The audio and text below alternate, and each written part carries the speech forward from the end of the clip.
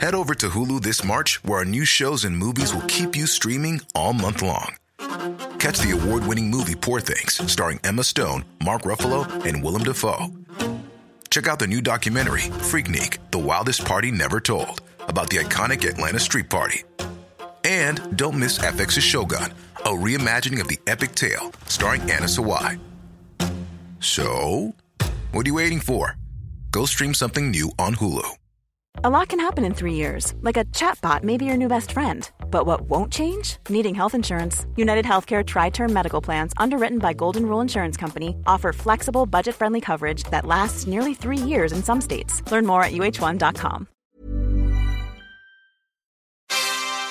Hey, before we get the show started, I wanted to let you know we are giving away a bunch of brand new Blackmagic gear. Yeah, cameras, switchers, DaVinci Resolve licenses, a bunch of awesome stuff. So stay tuned to learn how you can enter to win free gear from Blackmagic, and we're going to tell you all about it later on in this episode.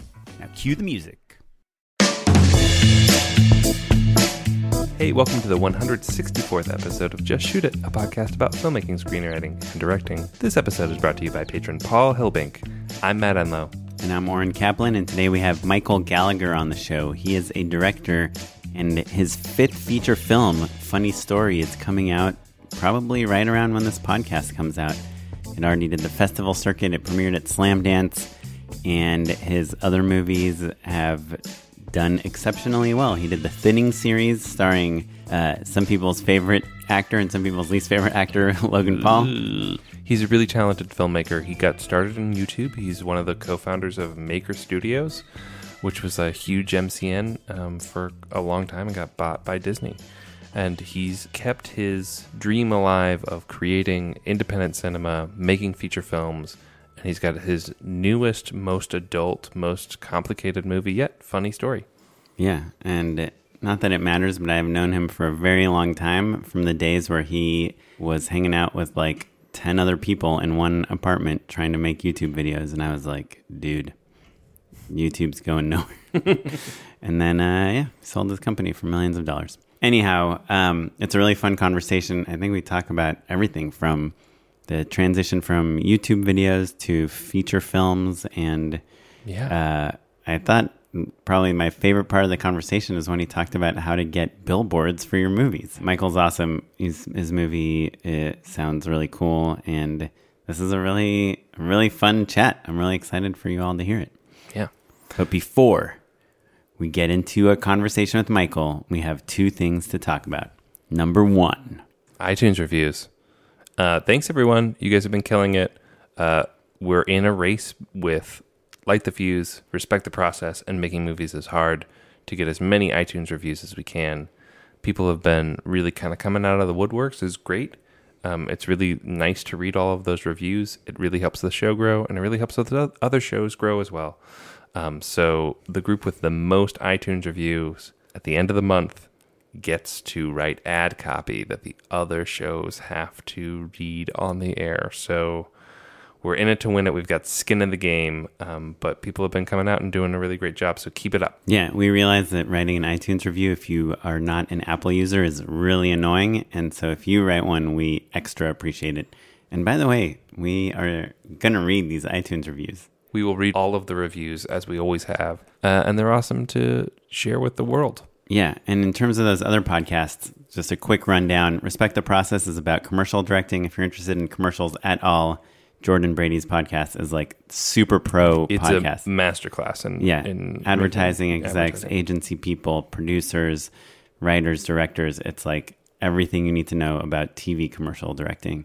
Ulrich's podcast, Making Movies is Hard, is like the San Francisco film scene, indie films, filmmakers, kind of everything you need to know about, how to get into filmmaking. And the personal story of what it takes to make a feature film.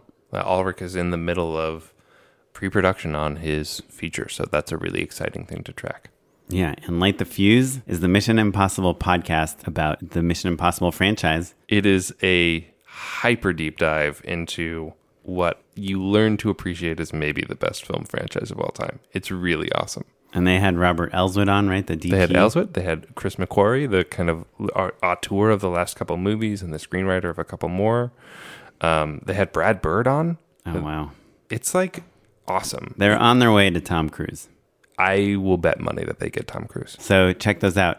Number 2, we have a Patreon page, patreon.com/justshootitpod. It's a place where you can support the podcast by giving us a couple dollars a month. It really just helps go to our editors, helps us make this podcast, helps us keep going, and we really appreciate it. It's literally just, if you think you're getting something out of this podcast and you want to help support us, go to patreon.com/justshootitpod.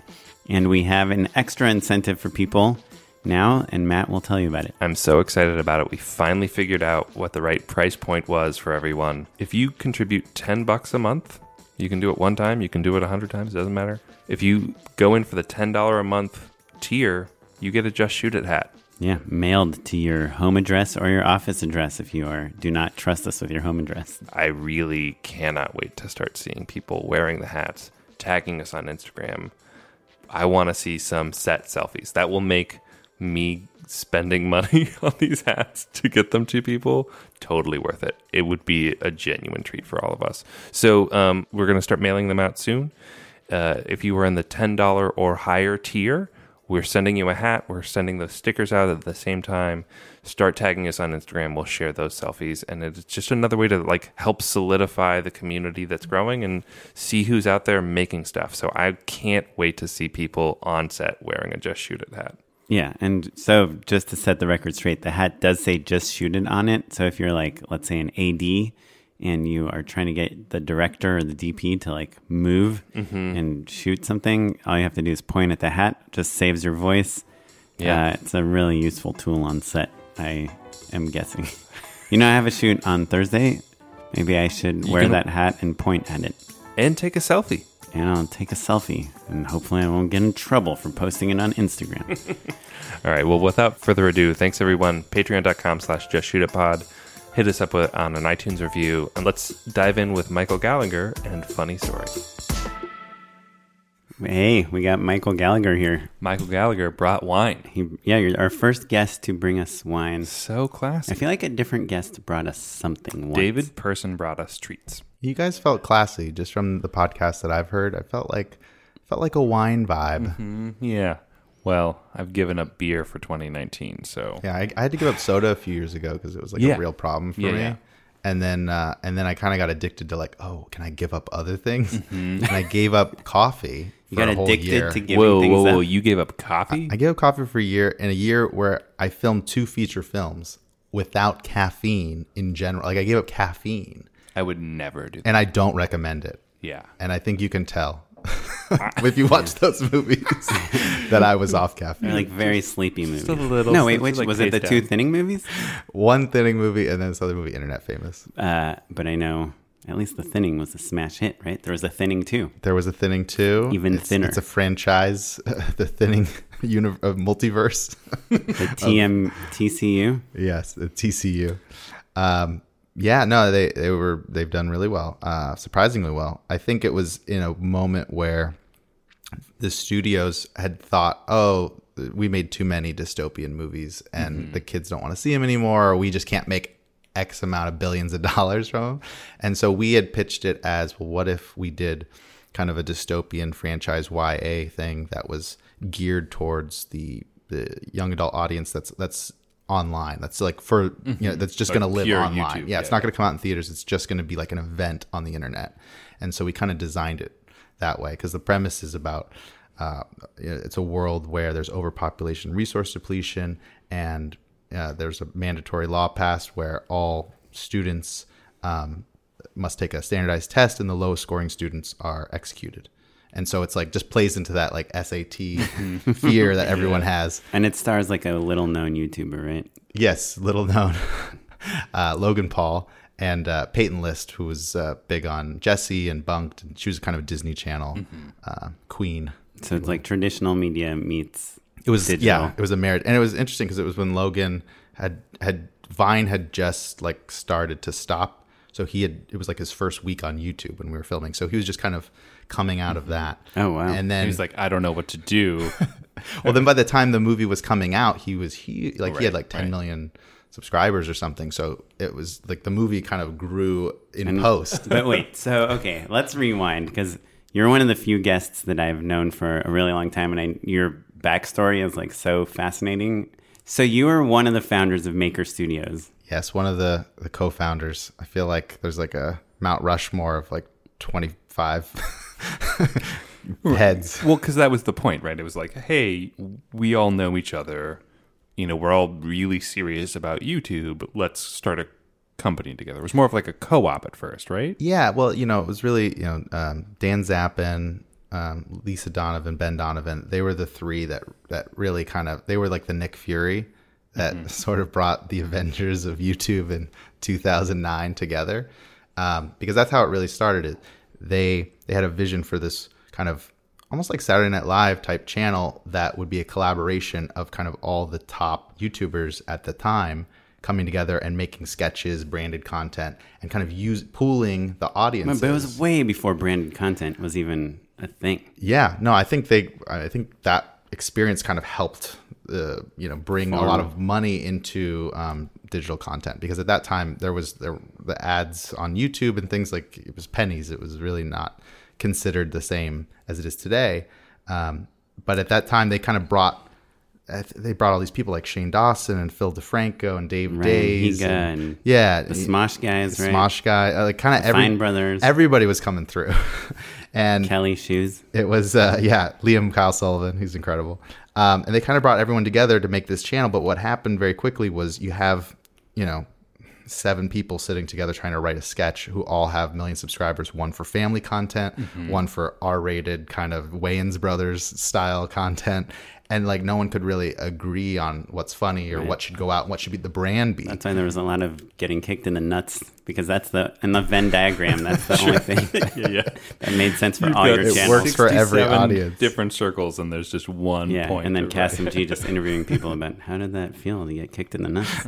Exactly. And so what happened then was they kind of realized, well, rather than us all try and work on one channel, what if we instead provided production resources and empowered every other channel here and promoted each other and kind of helped bring some production quality and value to the writing and the personalities, because most YouTubers at that time were like flipping on a webcam doing an impression.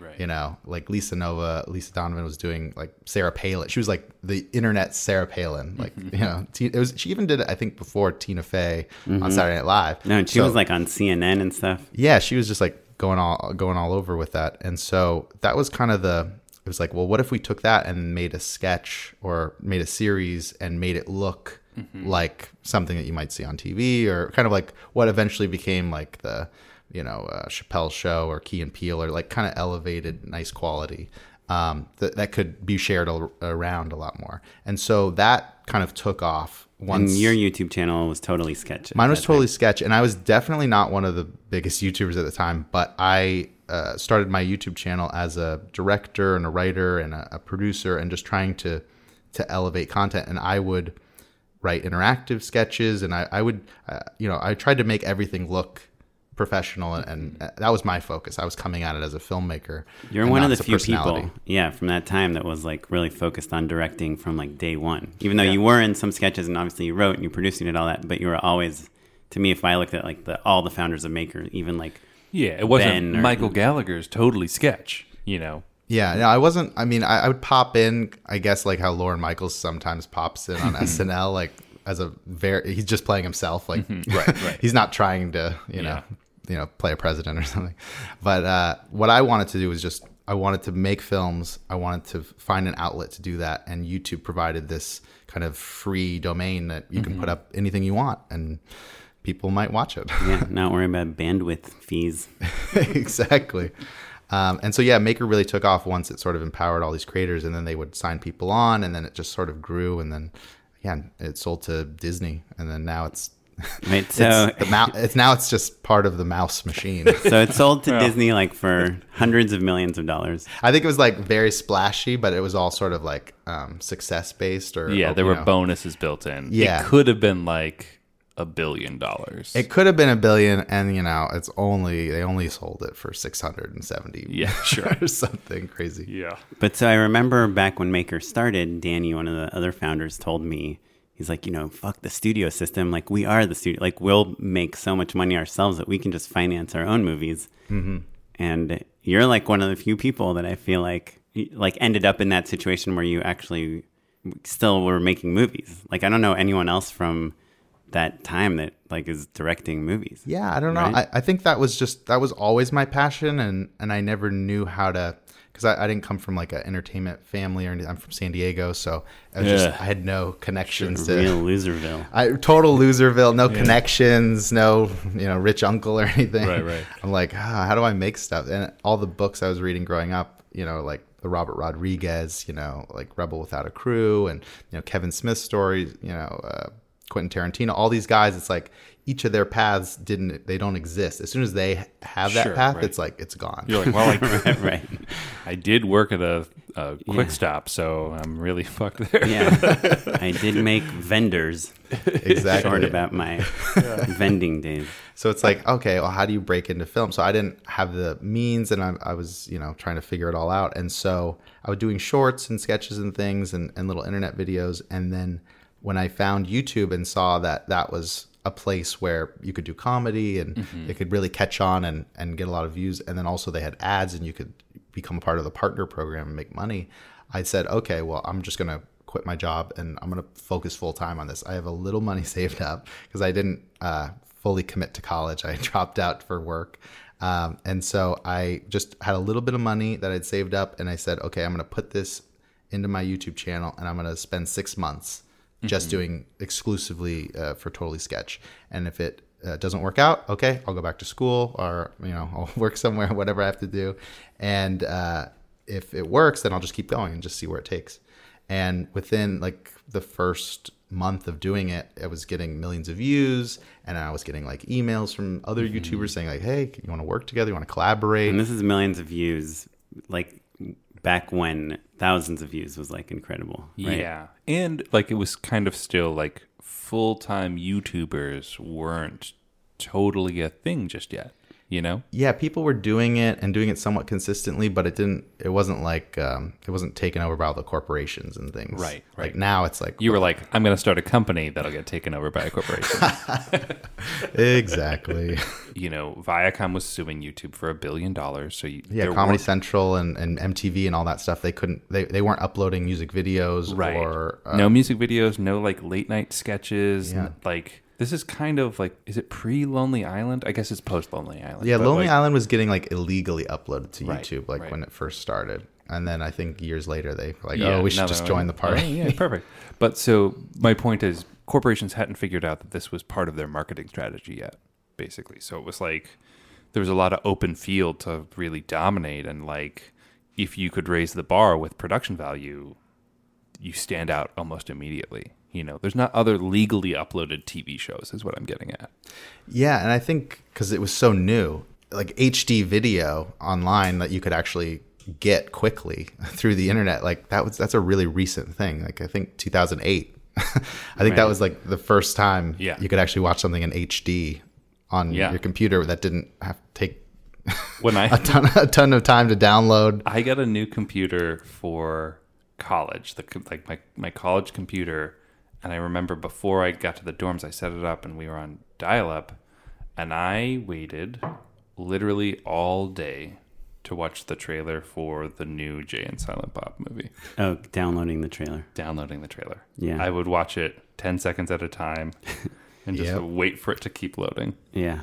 It wasn't a stream situation. It wasn't. It wasn't worth it. Streaming was not. It wasn't. So yeah, I think when I made a lot of friends though. Yeah, when streaming opened up, that and YouTube provided a platform where anyone could upload anything. It's kind of unregulated TV. That's when I think a few companies and things started forming very early on. And the ones that grew in popularity, I think the studios, they saw kind of a gap in what they had been doing. They hadn't focused on digital as much, but they started seeing, that's where the kids are. That's where, youth culture is going. And that's where there's a lot of popularity. For us to do that, we're going to have to spend so much money. It's going to take us years to build up to that level. Sure. What if we just buy one of these companies? Right. And then we'll just skip ahead.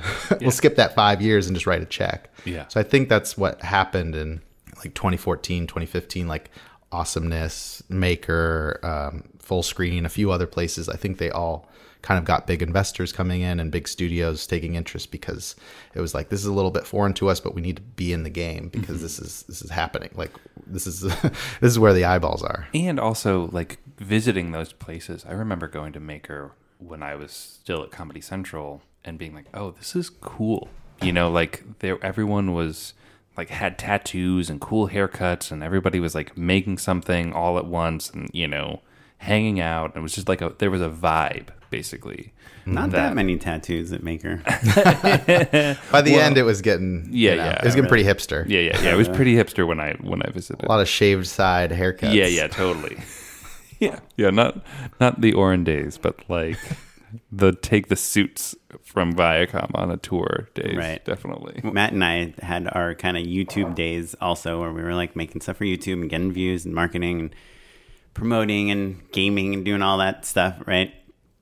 And I felt like I was at this place where there was just only so much you could do on YouTube that you could, like, I was like, hey, how many sketches, how many Lady Gaga vlogs can I do? You know, like, I got to like try to make a movie. I got to try to kind of go to the next place. And I kind of like left YouTube. I don't know if that's like, you know, the proper way to say it, but I didn't focus on it because I felt like it was a dead end. Then I saw like the people that stayed with it, like you, and you did very well, I'm sure, with selling this company to Disney, but then also you were making movies. Like, was there ever a point where you're like, oh, maybe I should, like, I can't just keep making sketches. I want to be a filmmaker. Or did those two things go together for you? Yeah, where was the point of no return?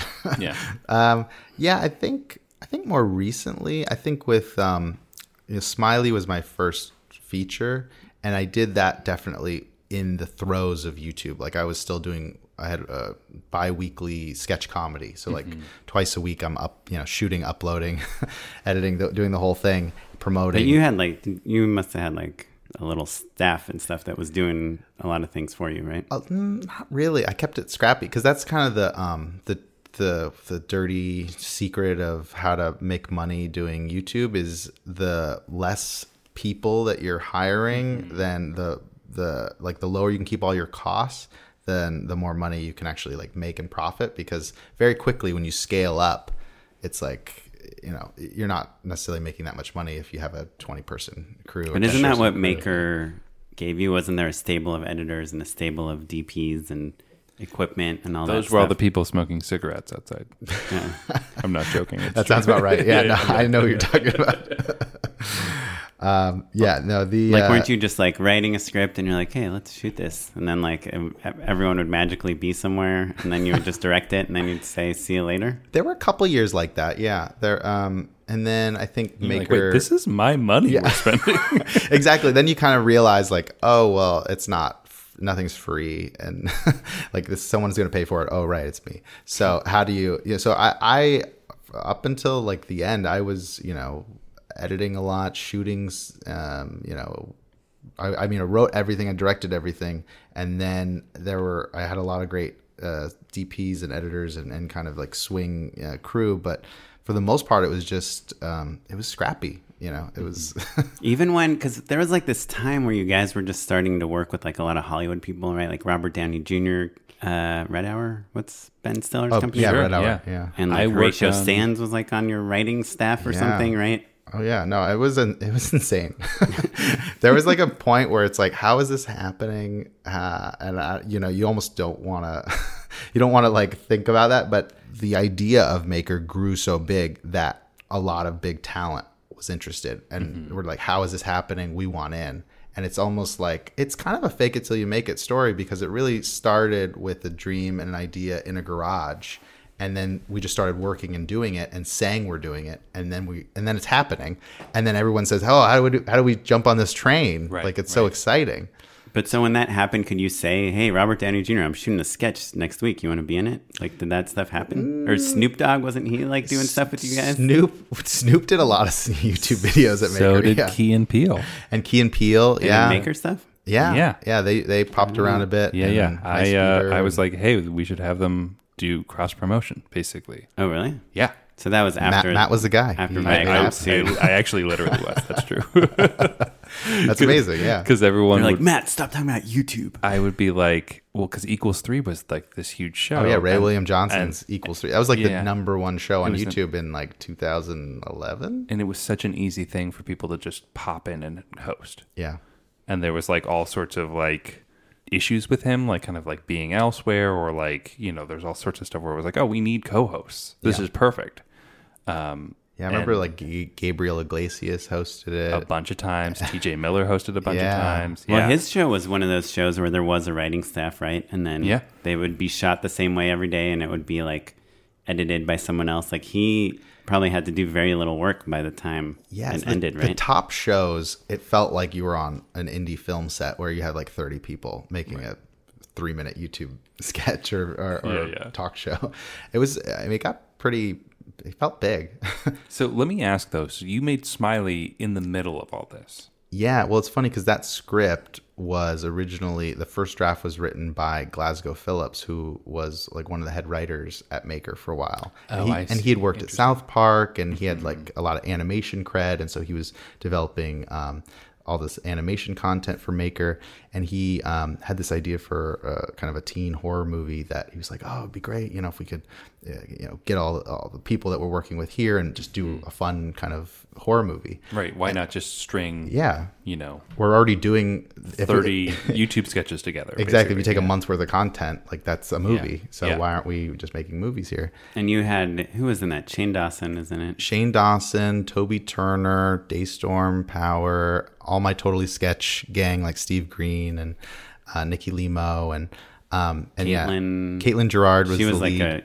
but you brought her kind of from traditional world, right? Yeah, I wanted a mix, and then we had Roger Bart, who's like a Tony-winning actor, who's in like Producers on Broadway, and in the movie musical version with Nathan Lane, and Keith David, character actor, and just like some really fun. It was a fun mix, but that was an interesting movie because I had never made a feature. I'd been doing like pretty much exclusively YouTube content at that point. But you had done like hundreds of sketches. By then. I'd done hundreds of sketches, and I felt I had the confidence to go. Sure. I was like, my whole life, I'm like, I got to make a movie. You know, I almost had more passion to make a movie than I did to make this movie. You know, like than this story, because it wasn't a personal story. It was like a script that was developed by Glasgow that I came on and brought some ideas to, and I just really I wanted to make it. It's a horror movie that was about cyberbullying and about 4chan and about like all the kind of evils of the internet, the nihilism of the internet,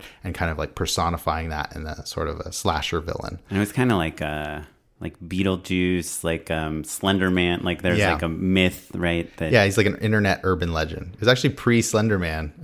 Yeah. but it's like one This of those. movie sounds pretty good, man. It's actually there's a movie that came out recently that's kind of similar, right? It's like all these kids in a chat room. I didn't see it, but it was. Let me look it up. It's one of those. But I know it did really well, and It's I know not Searching. It's the it's other. the other one that came out around. Oh, the Yeah. Unfriended. Yes. Yes. Yes. Yeah, I don't think there was a killer, but they were all definitely getting killed, if that makes sense. Oh. Thank you for not spoiling anything. I think it's a ghost. It's like a haunted. Gotcha. It's a haunted laptop movie. Yeah, Unfriended.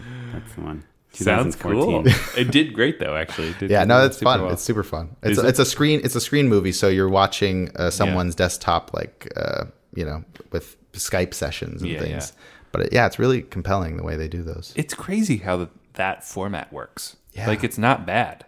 Oh, I love Searching. Yeah, That was one of my it's so favorite good. movies last year. Yeah. But yeah, Smiley kind of came out of my experience on, YouTube and wanting to kind of elevate and make something bigger. The crew and everyone I brought on, they weren't the people I was working with all the time. Almost everyone was new.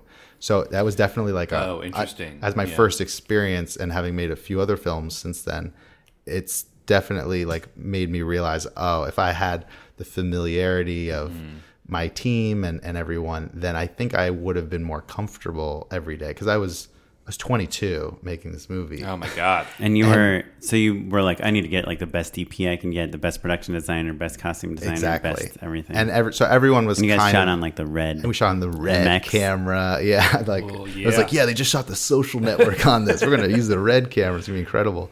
And and it was a total passion project. but I kind of treated it. Wait, so who paid for it? Did I Maker did. finance? No, so that was the thing. Maker was going to, and Well, then they wait, didn't. you paid for all of it out of your own And this pocket? was paid for the whole pre-Disney movie, sale, yeah. obviously. This was pre-Disney sale, so this is just YouTube AdSense money. Are you serious? But I literally spent every penny I had to make all this of your movie. AdSense. and it wasn't like that. Are you allowed to tell us? How Yeah, much no, that it was I think $175,000. Oh, that's so much money. That's so much money, but for a also movie, less money than not, I thought. Yeah. Not a crazy amount. And So- and it had like a theatrical release and stuff, right? yeah, so that was really Smiley was my film school because I saw the process the whole way through from developing the script, casting it, financing it, Wow, I directing can't it. then you financed it. Yeah, and then And then what I about took it around. Glasgow or any of the other people that created it with you? Did they finance it? No. Yeah. No, I mean I So think did you own the whole thing? I Maker didn't own any of it. No, Maker didn't own any of it, and they didn't want it. Nobody Really? wanted. Yeah, they did. It was sort of developed there, and then there was a moment where they could do it, but Glasgow wrote the script, and they didn't want to do it, and so But aren't they you let me do they? it. Yeah, but it's a team, so it's kind of like you kind of have to Like, did make you have like sure. a board meeting and you're like, guys, let's make this movie. I'll direct it. Why not? Yeah, well, that was kind of how it started. Was like, they're interested in making movies, but it was just a little early for them. I think is the problem because it was 2011 that it was written and developed. Yeah, but didn't that Camp Tanawakanaka or whatever come out? Oh, The Grace Helbig Camp one? Dakota. Yeah, that actually came out after Smiley. Yeah. So this was really short of the Fred movies. I think this was like the first digital influencer like made from YouTubers type movie. But we didn't release it online. Like our original plan was to just kind of put it on a website and do the Radiohead thing, was like pay whatever you want, and like Cool, remember yeah. they did that with like In Rainbow's Sure, yeah, album yeah. back then. And we thought, that'd be real punk rock, like cool thing to Yeah. do. But then It's all my money, who as the but then as the financer, like doing it, I'm like, oh no, I I got so scared to do that. I'm like, I don't. Maybe I should do what movies normally do. Wait, Yeah. but then in hindsight, did you make the right decision?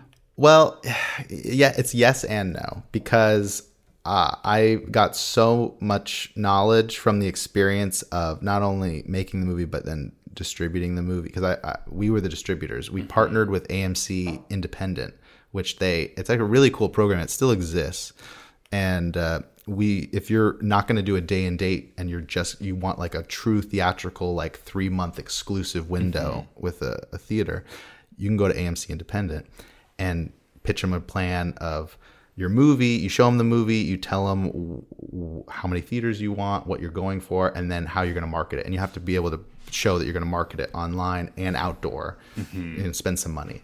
And if you're By willing outdoor, you mean billboards to and bus stops, things bus- like that? yeah, exactly. And so if you're able to Wait, show how them do your you plan, even come up with that plan? How do you are you like, we'll Yeah, put that's on a great 1,000 question. billboards? Yeah. I mean, yeah, that was kind of the idea. It was Like, like did you bring other people on to help so you, at that or you- point, yeah. So my producer Michael Wormser and I, we kind of he was working at Maker at the time, like when we first were developing this, and so we kind of took the baton from Glasgow and Maker and just kind of carried it all the way through to the end. And so after we had the movie in the can, we were really proud of it, and we're like, we got to get this thing out there in theaters. It's gonna be great for Halloween. And so yeah, we met with AMC, and they loved the movie, and then they were really on board, like, oh, no one's ever done like people from the internet promoting it and everything. Like, let's try it. Like, why And you're not? like, by the way, our cast has like 10 million views a week. Yeah, combined. like the cast, I mean, yeah, because like Shane and Toby and Daystorm and all the Totally Sketch guys, like combined, like it was a lot of promotion power that could be behind the movie. did and they exactly have- to the right audience. too. right, yeah. Yeah, exactly. And so we then had Did they to, have any incentive though? Like, was there any like beyond personal relationships? You know what we I didn't. mean? Oh well, we didn't know them. We didn't know AMC or hadn't. No. done I mean, business with them. your cast. your talent. Oh, the cast. Yeah, they had back end and stuff. Gotcha. Great. And so And did you structure that deal where like once you get paid off, they start getting paid? yes. Okay. Exactly. And so the tricky thing with the movie was that we then had to raise money for outdoor advertising because I was out of money. And we had just pitched this big plan to AMC, and we kind of did the like, of course we're going to make that happen. Wait, Of so you course and your we're gonna do producer this. just came up with like, let's say we're going to spend like $100,000 on marketing. Yeah, that's basically the number. Yeah. I think it ended up being like 110,000, but yeah. And so we came up with that number, and we said, this is the plan. And we got a 30, I think it was 28 screen theatrical in 14 markets. Wait, can I ask you? And it was a rev share thing with the theaters. It wasn't a 4-wall. We weren't paying for the theaters. That's great. Yeah. So but you still had to make the DCPs, like the copies of the movie and all that stuff. Yeah, we had to provide the DCPs. We had to provide the marketing, and then which the DCP, I'm sure most of our listeners know, but it's like what used to be a copy of the film on film is now a digital copy. What does DCP stand for, actually? Digital Cinema Package, I think. It's Yep, literally that sounds right. That's it's the file format. Yeah. Kind of, but that's what. Yeah, it's like saying, I provided the MOV. Yeah, pretty much. I think I don't Except know. MOV is not an acronym. I feel like George Lucas AVI had a is. lot to do with the DCP situation. With the Star Wars Phantom stuff. Menace, when he was like, "No, we're going to switch to digital projection." You're like, cool, thanks, dude. But what's crazy is you don't realize that because the theaters were like, well, now we're losing all this money that we were making on all this film processing and stuff. We're going to just like charge you some arbitrary amount of money to just like literally take your hard drive and plug it into our computer. It is literally a hard drive. You can homebrew It's like them. a lacy Yeah, it's a rugged lacy drive. drive. Yeah. It's like nothing. Yeah, but you can homebrew them, though. Yeah, now you can. It used to be really hard. But also, when Smiley you came out. have to Yeah, have definitely. the space to like test them. You know, like you could have your buddy make one on his computer, maybe, but then you still have to like make sure it works in the movie theater. Oh, yeah. You know, so there's still a lot of steps and that cost a lot of money. And And the harder part, You know. at least from my experience, was like the audio, like the Dolby audio, because every Sure. theater plays like surround sound in a different way. Like there's a few different encoding ways, and there's a way you can encode it so that if it's playing in stereo, it still sounds okay. But if there's 5.1, it sounds better. And it's at Atmos, and it's like all that stuff is like not something So you just much click stuff. and Premiere on and Right. export. You setting. kind of need to pass it to some really great, music editors and sound designers and editors. yeah, so I'm actually curious because you reminded me, Oren, like when we all make a YouTube video, you just kind of like do the mix in Premiere or whatever, and everything sounds good, and you hit export, and you're good to go, right? And then when you have to put something up theatrically, you have to do a mix and really be thoughtful about all that stuff. Were there other things that you were surprised by in that first filmmaking experience where that was like, oh, I'm used to YouTube, and now all of a sudden I have this movie, and I had no idea that I needed to do these other steps? Yeah, well, I kind of got scared because it's like, oh my God, we're going to come out in all these theaters. It has to be like full theater quality. Like, so Yeah, I you was can't like, be everything I stealing sound know, effects everything I from- know doesn't make any sense. So now I have to hire all these like professionals and like big companies that have big overheads. And so I ended up spending a lot of money just to like theater proof it. And in making a few other movies, I've seen that I kind of went overboard like Right. in what I thought was necessary. Also, because- probably AMC gave you a list of things you should make that you probably didn't need, like HD cam copies and things Well, like that. the theaters didn't do that, but for home video with ARC and stuff, that we had for listed deliverables and things for home video. But That for are just in a hard drive. They're in just someone's sitting closet. in some vault. You spent thousands of dollars of your own that were never AdSense. needed Yeah, in any way. totally. But yeah, the big things are for sound, especially for international, is having your everything separated. Like you have like an M&E mix where it's just the music and effects and everything's separated, so that way they could take out all the dialogue and still you could hear the movie and they could redub it in Spanish or Italian. And or what people don't realize is like, yes, you have like your sound effects, and you have your music and you have your ambience or whatever, and you have your dialogue tracks. But when you're doing that, delivering internationally, you need to take all the sounds that were recorded while you made the movie. Like if somebody, falls down into a pile of trash and it made a sound, and they said something at the same time. If they said "oh no" as they're crashing, Yeah, you need to give "oh no" separately, and you need to give that pile of trash separately. So it now can you're be like sacre recreating bleu. all these sounds. And Yeah, then French that you garbage actually is really recorded. hard to source too. Yes, and then you're doing ADR and sound design to create an authentic moment. Now it sounds like yeah, and you end up cartoony. at the same place you started, but it's just separated. Yeah, it's so much wasted money. Yeah, it's a lot. And And they're like, "Oh no, we didn't sell your movie to France." no.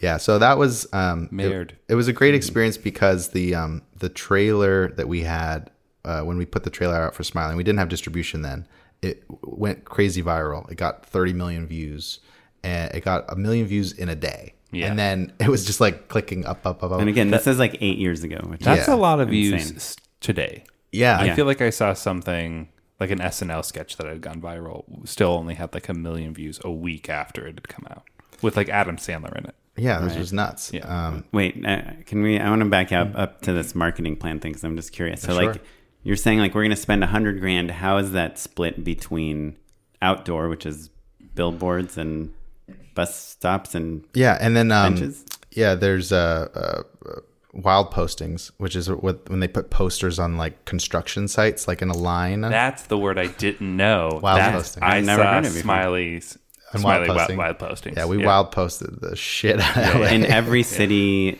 that you played? every market we had a presence outdoor. How much does that Well, cost? Well, that's Can I the- wild post like my car for sale? Yeah, or something? how legal is it too? Well, that's the thing, that you could, in theory, go and do this yourself and not hire a company. But this company, they get the permits. They have a street team that does it in the middle of the night, and then they ensure that you'll be up for X amount of weeks, whatever you're paying for. So it's like they figured out that system. But I'm sure, like I've also seen, in Venice or something, people like, stapling things to Sure. stop signs and stuff. And I don't think anyone's paying for that.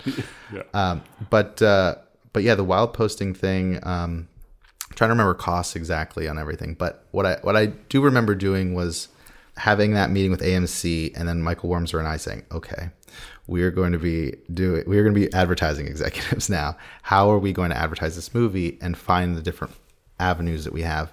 And so literally I'm driving. Sorry to interrupt, but was there TV ads or trailers or YouTube promote? Like Yeah, we anything couldn't else? afford TV, but we knew we could do YouTube. And so I kind of just called in every favor I could ever ask of anyone that I'd worked with or provided services for or anything, and said, hey, this is my first movie. If there's anything you can do. And the charity and the things that people were able to help with when you ask was incredible.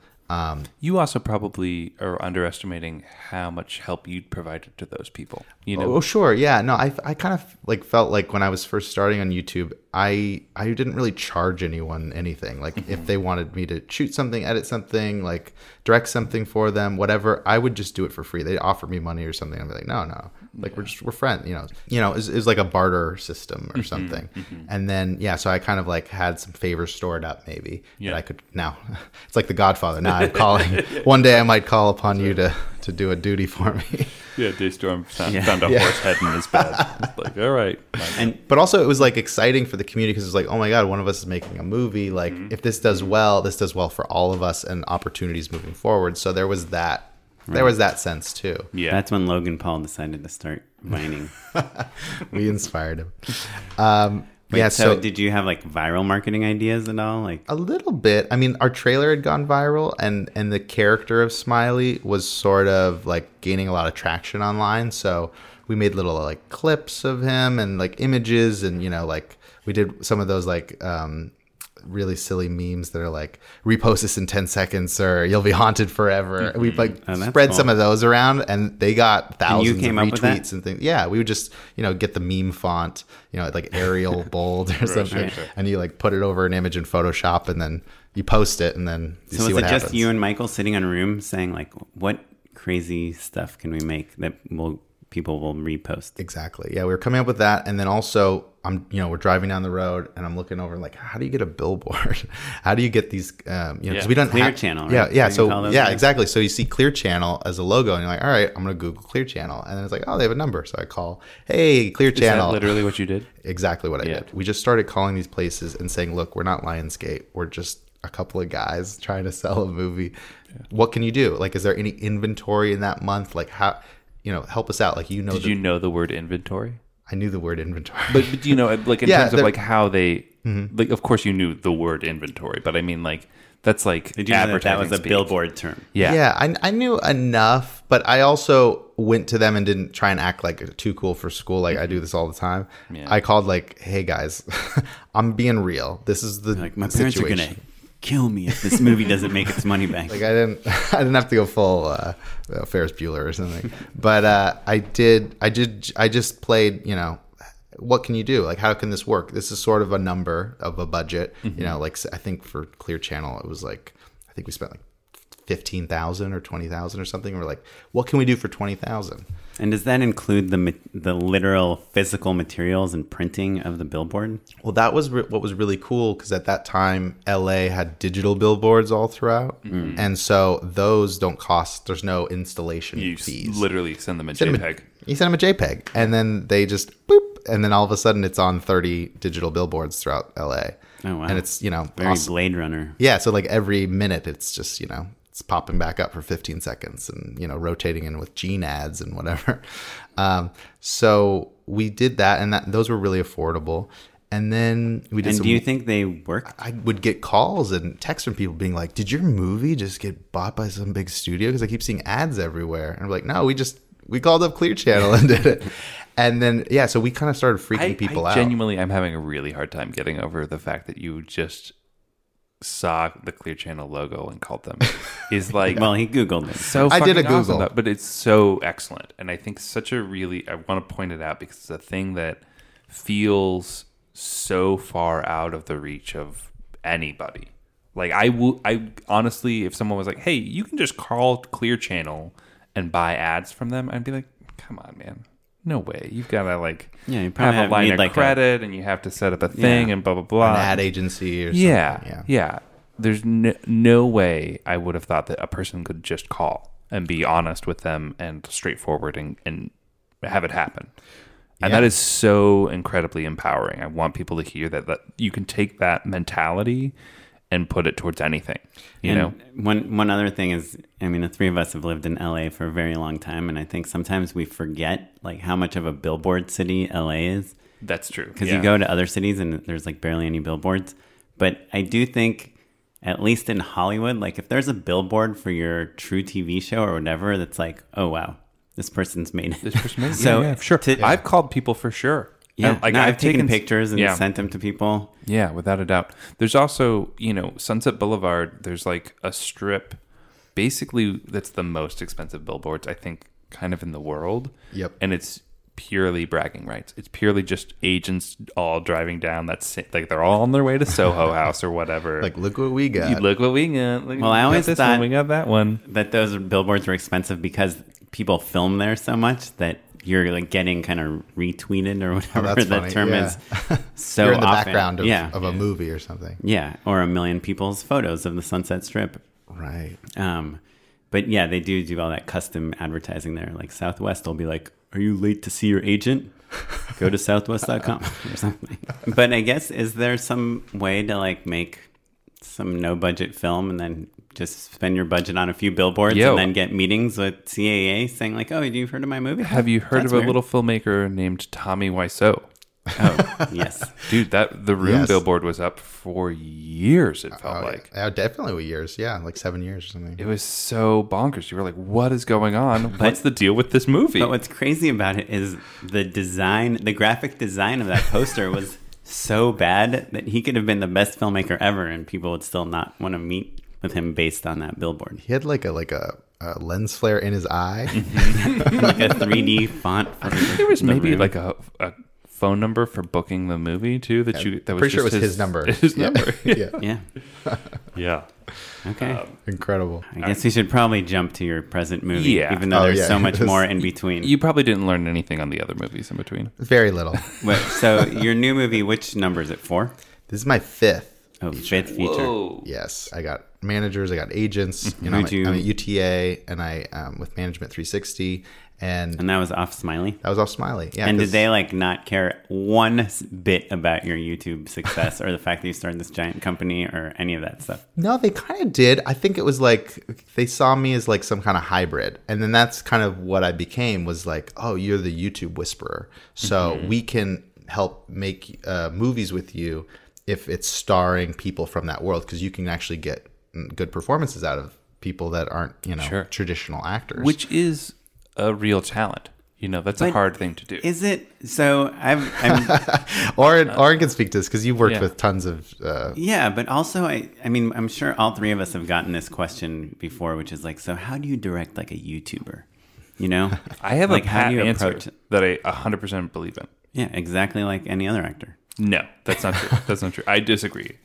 But what I say is basically I come from a place of respect and understanding because a YouTuber. That's how you do it with all actors. Sure. But actors sometimes, it depends on the actor, I suppose, but their background is different, right? So a traditional actor, you can talk about like different methods or like the way that they like to perform and things like that, right? Like you can figure out like where did they study, what school did they go to? Yeah, but you're never like, let's Meisner the shit out of this, right? You're No, always but you do adjust your take. You know, a stand-up comic who's just like a pure performer who maybe didn't go to Tisch or whatever, I talk to them differently for sure.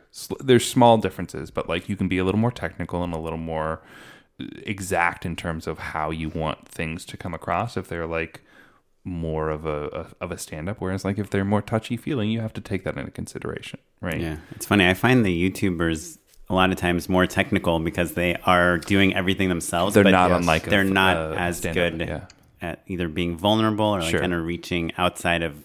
You don't bring their up comfort sense zone. memory to Yeah, them. the emotional core can be tricky, but that's the key there. I think is just spending a lot of time in casting and just Sure. auditioning, reading people, doing screen tests, chemistry tests.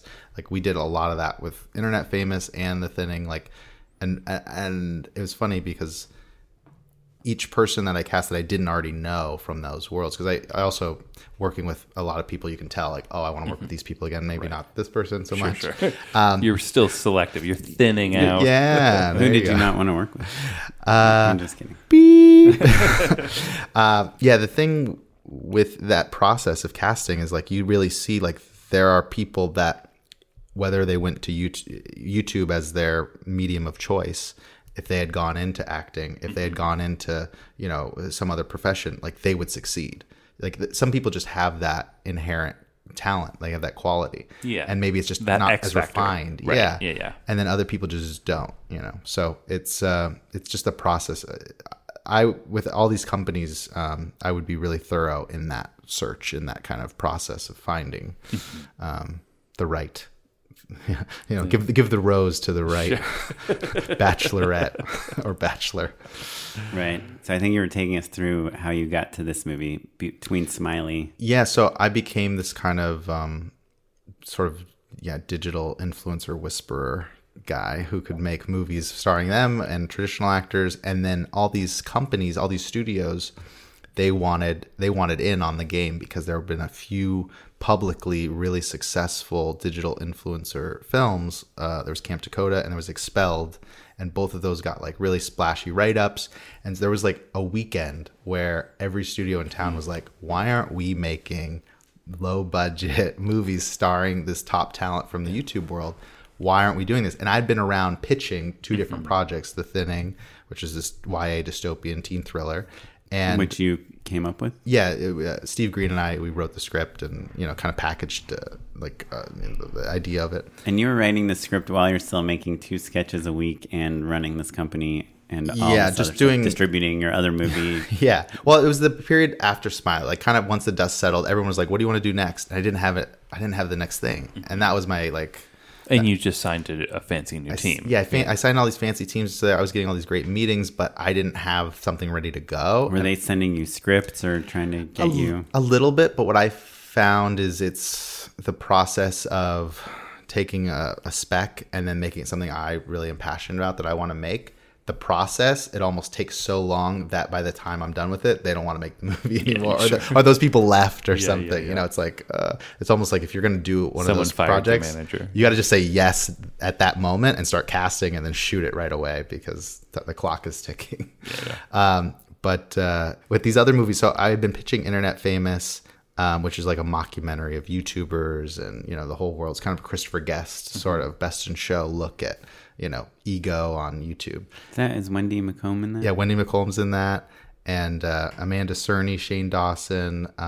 We got John Michael Higgins, Missy Pyle, Adam Bush, a bunch of other really funny people.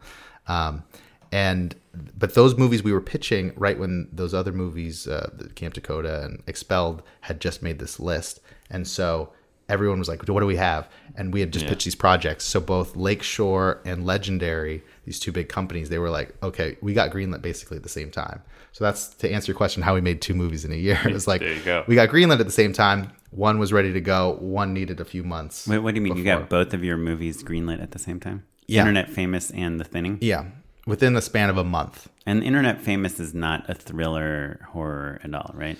No, that's a mockumentary comedy. So it's And did people care? I mean, I guess you had all that Yeah, he's got body totally of work. sketch. Yeah. yeah, I've been doing sketches on YouTube, and kind of YouTubers, mostly like comedy's kind of the number one thing there. So it felt like a natural fit of like, oh, we're gonna take the people from this world to make fun of it. Oh, this sounds like fun. And so so Lakeshore loved it and wanted to do it right away. And then The Thinning, we needed to cast it. We didn't have the cast all ready to go. So that needed a little more time. So But that was easy to get off of Smiley because that was more of a thriller. yeah, exactly. Horror, right? And they liked the concept, and yeah, it was, we could do it for a budget. It was like, that was, pretty low budget for a big action thriller. And that ended up being a YouTube Red original, right? Yeah, Legendary financed the movie, and then YouTube bought the movie to distribute it. So they were like the distributor. And then for the sequel, they, kind of were on board from the beginning. Right. And the big thing for me was working with this crew that I'd been doing sketches with and short films and commercials and things. And it's like, So this time you got to take your Yeah. team with you. took the team. Exactly. Well, it And sounds like you could have taken your team the first time, but you were afraid. I was afraid to, because I was like, oh, it's a movie. It's different. I got to get movie people. Yeah. and that's really not the case. It's like, Yeah. what you should be doing is you should be growing with a group and making each other better, and then coming up together, as opposed to like reaching out of your sort of league of where you're at and skill set and things. So that's where and that's just maybe just for me, but that was my comfort levels. Like, I want people that I can not feel nervous around to ask a dumb question to. Yeah. or No one's gonna to roll make their eyes. make a suggestion, because I always got mistaken for like a PA on every set because I looked like I'm 14. I still I don't get mistaken for a PA, but like there is always the question of like, what are you doing here? What's your job exactly? Yeah, Yeah. it's like So it's weird to be like, hi, I'm Matt, director. I know. That's weird. I'm gonna start doing name tags, because it's just like a nice. I heard Greta Gerwig did that Yeah. on Lady Bird, and that's just also a good way to learn everyone's names too. If there's new people coming in, or it makes everyone feel like kind of at camp or something. I had one. I did name tags on a shoot just recently, and mine immediately came off and was stuck to everybody's shoe. Like multiple people. I was like, oh wait, that's my name tag under this PA's boot. Maybe the note there is to get a shirt that's just, Yeah. hi, my name is. One of a my shirt. one of my dear best friends, Kevin, is a sound guy, and the first day of every shoot, he wears a T-shirt that says Kevin. Pretty smart. Smart. Let's talk about funny story a little bit, right? Oh yeah. So that's your The new latest one. film. Yes. How did that come to be? So I kind of reached this point where, after Smiley and Internet Famous, and then the Thinning movies, that I was sort of known as this internet guy, and then every movie I was pitching that was outside of that was trying to do something more grown up for a different audience, no one could see it. It's insane, right? Yeah, well, I understand Frustrating. completely. It's not insane. It's just, yeah. It's like branding, It's like if Eli Roth wants to do a kids movie or comedy or something, it's like a harder sell than if he wants to, have a bunch of people in a cabin or Right. at a casino and there's knives everywhere. It's like you kind of get known for something, and then if you want to break out of it and show a different side, it's almost like you're starting over in a way. And so that kind of started creeping up, and again, I kind of have these moments where I feel like I have to bet on myself to show what I can do, to go do, kind of in a new direction. And so that was what I wanted to do with Funny Story. So this is a totally self-financed movie. I tried to take everything I learned from Smiley and improve upon it. Yeah. And tell a more personal story this Well, time. is it self-financed because you wanted to have full control, or is it self-financed because you pitched it around and people didn't see why you were making this movie? It was both. It's something that I felt like I had to make, and I saw it so clearly. And, it was something Steve Green and I, my writing partner, we wrote it in 2015 or so. And then there were a few moments where we almost made it and it didn't quite happen. And so I had like did all my pre-production and I cast it and, you know, been workshopping it. And so it's just like I kept seeing the movie every day. And then, you know, 8 months of not making it and working on something else, and it's just like burning a hole in my mind. And so I got to a point where I'm like, if I'm gonna make it, I have to do this now, or I can never talk about it again. Like it kind of got to that point. And so I just said, you know, we got to do this. And I was like, we're gonna keep it really small, really scrappy. And then of course it's like everything kind of balloons bigger than you want. But when you decide to keep it small and scrappy, do you think to yourself like, well, there's a location I have in mind and there's a cast I have in mind, and I'm going to like kind of design it around the resources I have? A little bit, yeah. I mean, we wrote it with kind of with nothing specifically in mind. And then those processes of pre-production, scouting locations and things, we would find specific spots and then write the script to it. So like, for example, a lot of the movie takes place at this sort of like retreat in Big Sur. And so we found this amazing spot in Topanga Canyon off Airbnb, and it had a teepee. And rather than say, oh, we got to get rid of this teepee, it was like, oh, wait a minute. Let's add the teepee into the movie. Let's embrace the teepee. Let's go full teepee. So that's what we did. And then it actually became like this funny ongoing bit that this character lived, you know, was staying in this teepee there, and it kind of became this like weird focal point because the movie's it's a fish out of water story about a father trying to reconnect with his daughter, and she's just been off living life and he's been living his, and he doesn't realize all the destruction he's causing. And so when he shows up to see his daughter, there's all these things about her life he doesn't know. And so the fun of the movie is watching him squirm and he has all these dark secrets that are he's trying not to let come out. And so the teepee and all the weirdness of Big Sur and things, like it kind of added to that environment. And so it was like we just kind of went, rather than fight against the elements, we kind of just would, whatever was coming at us, we'd lean in and just, how do we embrace this? And it just kind of added some texture to the movie, I think. And you're neither a father nor a daughter. How did you come up with this story? And I'm assuming Steve Green isn't either. No, we actually wrote it. We wrote it about a couple things. One, I had a period, like I think a lot of people, where as an adult, I sort of disconnected from my dad for a little bit. My parents got divorced when I was 22. Like right after Smiley came out, they got divorced. I hope that didn't cause it. Look at what we created. But yeah, I got this haunted email and now exactly. And so yeah, there was like a couple years where we weren't as close, and I'm an only child, so I grew up really close with my parents and communicating all the time. And we had this weird like kind of couple-year gap where sort of radio silence. And then one day he just decided that he wanted to see me, and so he was living in Europe for a little bit, and he flew out to come see me. And then was there a scene where he's like, Maker sells to Disney for millions of dollars? No, it wasn't that kind of visit. No. He came out and he wanted to tell me in person that he is having a new child. Like he met a woman, they got pregnant, and and I have a sibling. I have a sibling. And so I thought, I haven't seen you in a couple of years, and you flew away from Europe to tell me this? Like, that's outrageous. I have to deal with this somehow. Yeah. And so I guess that's the right way to do it, right? Yeah. Do you know which country in Europe? Romania. Yeah. Are you serious? Yeah, he was in Romania. Is that why that's a whole other story. Yeah.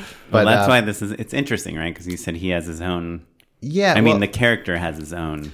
I think like secrets. A lot of people, everyone is trying their best and they're living the life as they see it. They don't always see how their actions affect everyone else. Mm-hmm. And I thought that was really interesting about my dad, because my dad's a really good person. He made a few choices and did a few things that kind of hurt people around him, and it wasn't meaning to. It was just he had to do certain things for himself. It turned out he met a woman in Romania, so he moved to Romania, and then from that instance, which was so kind of out of left field, and I just thought if I was in his shoes and I got someone pregnant and I had to tell my child, I would do things totally differently. So almost as like an exercise, I thought, I almost want to write, what's the psychology of what that is?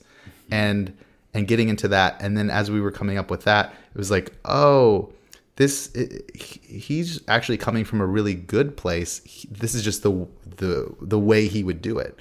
And so as a way to kind of talk about it, but be, sort of separate, we sort of started writing it about a father-daughter story about this famous actor who had been filming this sort of like, Adventures of Hercules type show, and was disconnected from his daughter. And then now he's finally resurfacing at Comic-Con and, up in San Francisco, and he wants to go visit her. Mm-hmm. And it's sort of about, the movie's really about forgiveness and about how the hurt that we've caused people, and can we forgive the people that have hurt us, and how do we break those cycles of, damage that we can cause people unintentionally. That's cool. Yeah, so it's kind of it's a different type of a movie than it's really fascinating to think through the way that you have grown as an artist. Like that's an interesting trajectory, right? To kind of find early success doing such a specific weird thing that caught everybody off guard. Now, I don't think anyone was like, well, I'm going to be an internet star now that the internet can make videos, right? But then to pivot into something, different, right? Like nuanced in different ways, right? Like YouTube is sophisticated for a whole other set of rules and variables, But to be like, oh, I'm going to make like kind of an adult drama with comedy elements, but like that the core is so personal to you is really fascinating. Yeah, it almost seems, I know, I made this movie that starred this deaf guy, and there's not a ton of dialogue because our main guy's deaf. Sure. And after that, I was like, I just want to make like a movie where everyone is talking the entire time nonstop, right? You just kind of want to go the opposite direction, right?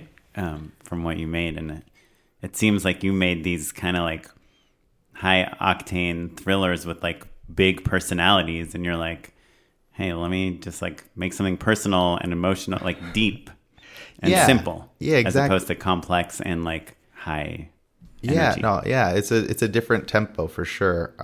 And the writing process of this was interesting because we kind of wanted it to be a multi-generational story. So we also added this character that's played by Emily Bett Rickards, who's on Arrow and all these kind of like superhero shows.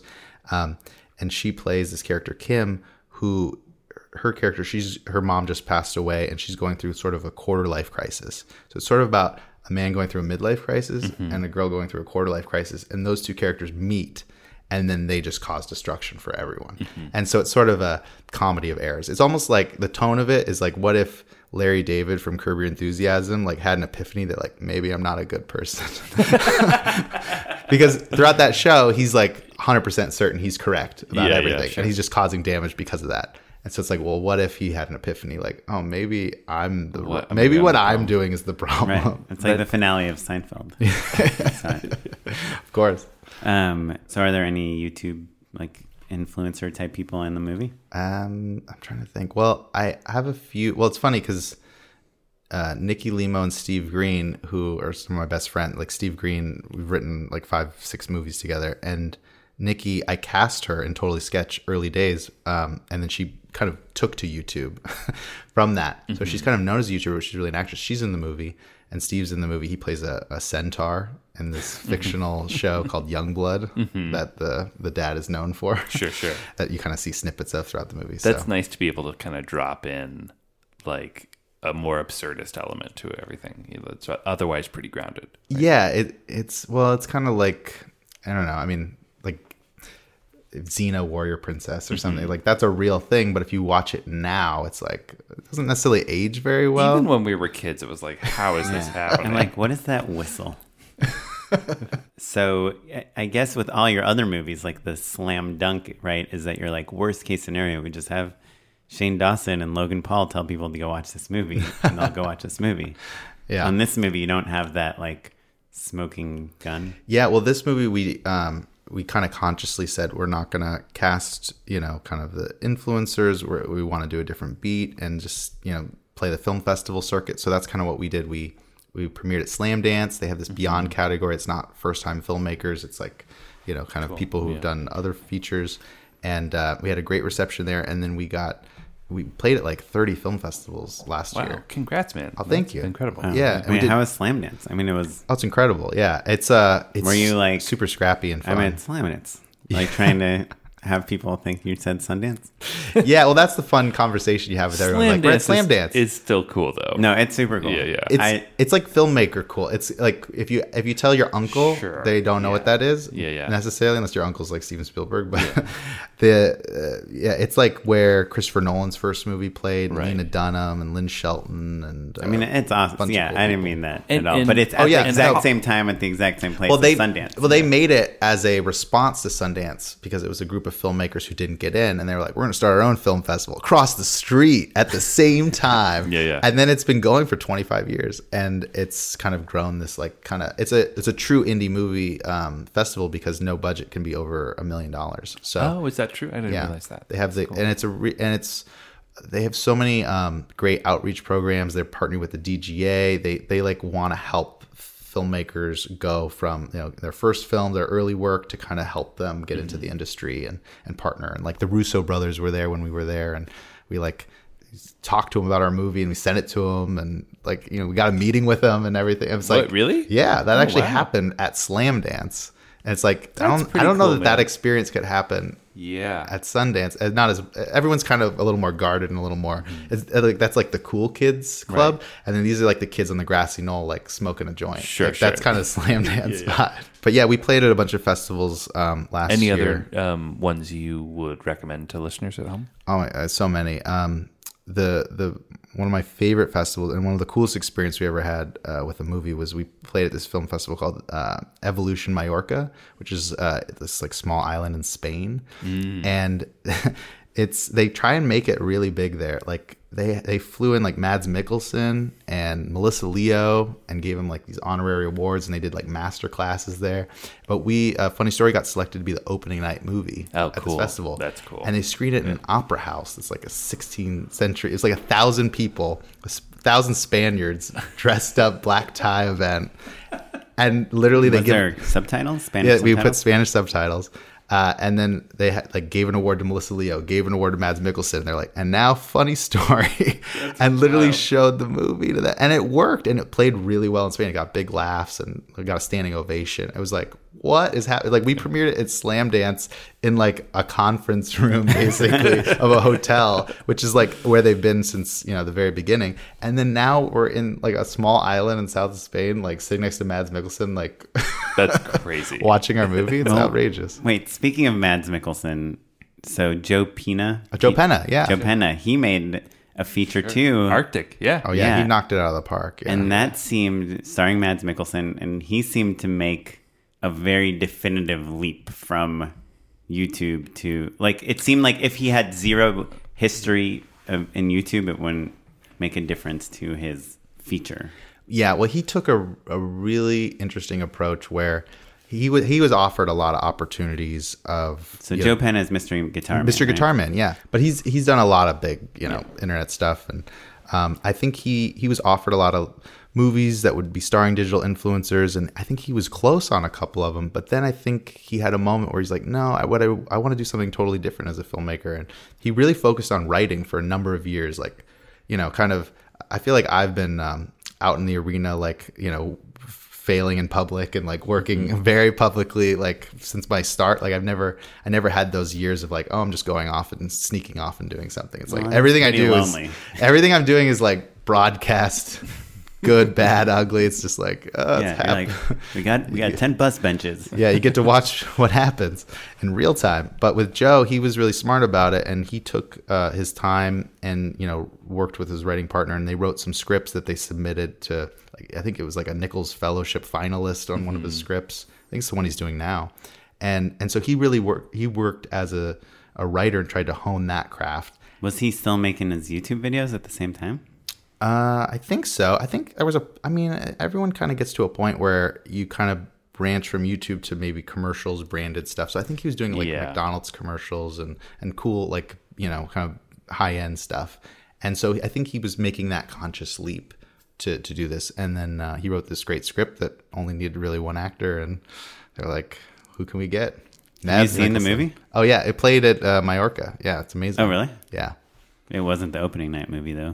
Wasn't the opening night movie. Suck it, Joe. 2 days later. No, he there's he premiered at Cannes. I think he's okay. Yeah, he's Wow. all right. I think he's got. he's Cannes doing is all the right. slam dance of Cannes. Cool. So how can we see the movie, I guess? I think when this will be out, I think you should be able to see it In a couple weeks. on iTunes. It'll be out on iTunes and all on-demand things May 24th, so Memorial Day weekend, 2019. And any other streaming, like Netflix or Hulu or It'll also be Prime? in some limited theaters in like LA, New York, San Francisco, and then in Success it'll hopefully expand. And we'll be doing Q&As with the cast at all the theaters. And yeah, I mean, I think if you like movies like Sideways, you know, and kind of like people who are sort of cantankerous doing uncomfortable things and trying to learn lessons slowly but surely, I think you'll enjoy Funny Story. Awesome. Well, Michael, we can't wait to see your movie. And shall we hop into unpaid endorsements? Unpaid endorsements. Okay, so I have two. Number one is, you guys know Joe Sabia? He's this, he worked for Condé Nast. He's made all these, like, and he does like the 73 questions for Vogue, where he'll like go into a celebrity's house and ask them 73 questions. Oh, sure, yeah. And Jess Dunlap, DP that Matt and I have worked with a ton, shoots them. Well, he put out he's doing this new series that's kind of like a breakdown of how different people in the film industry do their job. So he did this video with like a script supervisor where she just showed all the continuity errors in a scene and showed how she would fix them, which was pretty good. But he just put out a new one, which was like incredible. And it was a screenwriter, and she wrote like the latest Pacific Rim movie. Have you seen this video? I saw links to it, but didn't. Dude, watch it. Should I watch it? Oh, She's basically like this studio screenwriter, which is pretty youngish seeming, like probably cool, yeah. mid to late 30s or something. And she just gets a prompt to write a scene out of a sci-fi movie, and they're like, you have 7 minutes to write this scene. And it has to have these two characters in it, and there has to be a chase and this whatever. And she just like starts writing, like literally, and you see her final draft screen, and she's like, well, I like to start in the middle, and I like to kind of put these like little tent poles so I can write to them. And then she finishes it in like 7 minutes, and it's a pretty good scene. Then she gets like an email, and it's like, hey, studio note, we want to make sure you like establish this character's origin story. She's like, okay, and she does it, and the whole video is like 10 minutes long, and it's like just really good. She ends up with this like pretty solid sci-fi scene for a movie that does not exist. She's just kind of making up as she's writing, and it's just like fascinating to watch. So anyway, check it out. You know, John August would do like kind of live writing videos every once in a while as well. Like kind of a long time ago. These are YouTube videos, but like I think it was back when he had a blog and not a podcast. Pre-script notes. Yeah, pre-script notes. But it was, again, you were watching like the final draft, project file like evolve in front of your eyes, and it was really incredible just to kind of like how he streamlined language and things. Right. So the writer's name is Emily Carmichael, and they did it for Vanity Fair. And if you look up, watch a Hollywood screenwriter write a scene from scratch in 7 minutes, you'll find this video. It's highly, highly recommended.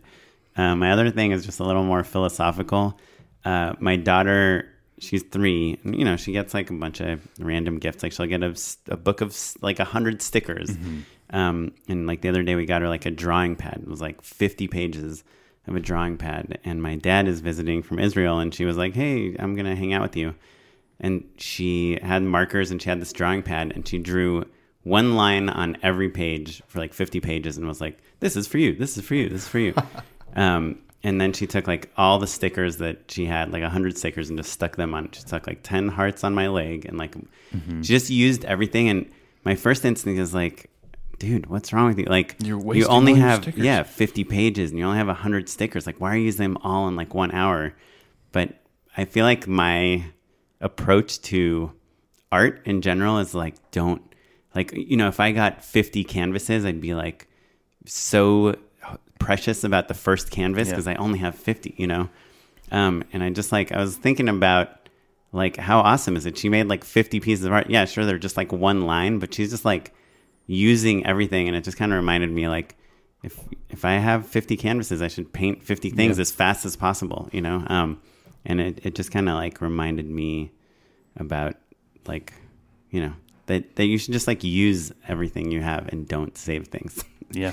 I don't know. It's a little weird of a thought, but I just enjoyed it. You made me think of how when I was a kid, my parents would sometimes give me like $5 for the arcade or whatever. And I was so neurotic that I wouldn't spend all of the quarters. And then I would leave without having played the video games. So I just stood in an arcade for 30 minutes or whatever long I had time for. That's a short film. I will say money is the exception. You should probably save a little bit. But what am I going to spend my money on when I'm like 10? Yeah, no. They're like, oh, do you have any change here? We'll take it back. Or, you know, like. You want to play a game to win tickets so you could get like a yo-yo? Yeah, I wanted to do all of that stuff, Michael Gallagher. Yeah, the happier That's kid. what I'm saying. You could have won a really cheap yo-yo for like 600 tickets. That I And ski desperately balling. wanted. No, but the happier kid is the one that plays video games a ton when they get their $5 than the kid that has like $50 saved up but has like never played a video game. Yeah. Michael, what you got? I have this movie that actually is not a new movie, but it's from the 80s. It's a documentary about John Lennon called Imagine. Have you guys seen this movie? No. It's incredible. I watched it the other day because I kind of remembered when I used to have, because we cut cable, we cut our cord. So it's been a few years since I like channel surf. But I'm like, oh, I used to like discover all these like interesting movies. So I was like, oh, I remember this movie Imagine. And it's all this home video footage that John Lennon and Yoko Ono shot when they got together all the way until he passed away. And they cut that with archival footage and interviews of like their manager and like the Beatles. And it's like you really get to see inside like what was going on with them. And in their own words, like they're just documenting like almost every day. It's like a vlogger. And it's like incredible, like the kind of access and footage. Because you're like, you get in the movie, you get to watch him pitch Imagine. He's like, oh yeah, I have an idea for the song Imagine. And like, imagine all the people, da da da da. And it's like him doing that to a room. He's like, yeah, you guys see it. It'll be pretty good, right? And then he just like goes to a piano and starts doing it, like more or less. And it's like, what? How did like? Crazy. Why is this not everywhere? Because I don't know. It was like one of those gems where it's like you feel like you're a fly on the wall, like to all this greatness. That So sounds Where incredible. did you watch it? on iTunes. So cool. it's out there. And it was because it's been many years. I think it's like it's less money to rent. Yeah, it's on the cheap Yeah, side. speaking of iTunes, do you know how insanely difficult it is to leave an iTunes review if you are not an Apple user? Oh, I don't think it's possible. I think you have to have an account, right? Yeah. Yeah, it's a real pain. So thanks, everyone. Thanks, Apple. Get on that, Apple. Yeah. Okay, Imagine. Cool. Imagine sounds great. Well, mine is a short and sweet one. My wife showed me this video today. It's a video called Directed by John Ford Interview. And it's just John Ford pretty late in life. You know, he's got the eye patch and he's wearing a Dodgers cap. Like, because you think of John Ford, you think of him like pointing with a fucking cowboy hat on in the, Monument Valley or whatever. This is old John Ford. I don't know how much longer he had to live. But he's still in like a big, beautiful vista. And he's smoking a cigar. And the person off camera is really asking these super thoughtful questions. He's watched every single John Ford movie. And he is giving single word answers to all of these questions. It's so brutal and so funny. You know, he asked like, how did you shoot the this incredible scene where all these people overtake the city or whatever? You know, how'd you shoot that? And he goes, with a camera. No joke. And at the end of the video, I realized that the interviewer is a young Peter Bogdanovich. Oh, wow. Wow. So it makes everything okay. It's not like some poor kid who's just like really excited to interview him. So we'll have it in the show notes, but just Google Peter Bogdanovich John Ford interview and that'll get you there. It sounds so hilarious. funny. It's a minute and a half long. It's like a legend being rude to another legend. Pretty great. Cool. That's the way it always should be. But cool. Yeah, so how can we find out more about you're one of our guests that probably has lot of the links. biggest footprint on the internet. funnystorymovie.com. You can find the movie and info about our companies and things. And I'm on Twitter. All my ats are at Totally Sketch. So Instagram, Twitter, all that biz. Cool. You can give us some feedback, comments, questions. Let us know what you think about Michael's movie. If you email us at justshootitpod@gmail.com. You can find me on Twitter. I'm at SmiteyPyleg, and I'm on Instagram at OKaplan. And you can find me at Mr. Madlinlow. The show's at Just Shoot It Pod across all social media. This episode was produced by Madeline Rosewatt, edited by Jay McCullough, and our webmaster is Ewan Williams. And the music you're listening to is from the Free Music Archive and the artist Jazard. And if you can leave us an iTunes review, that would be excellent. Sorry, I did. Apple people. I left a review. You did. And it was glowing. T-Sketch 69? 96, come on. Okay, got it. I keep it nice nowadays. Cool. Well, thanks, everyone. Thanks, Dave.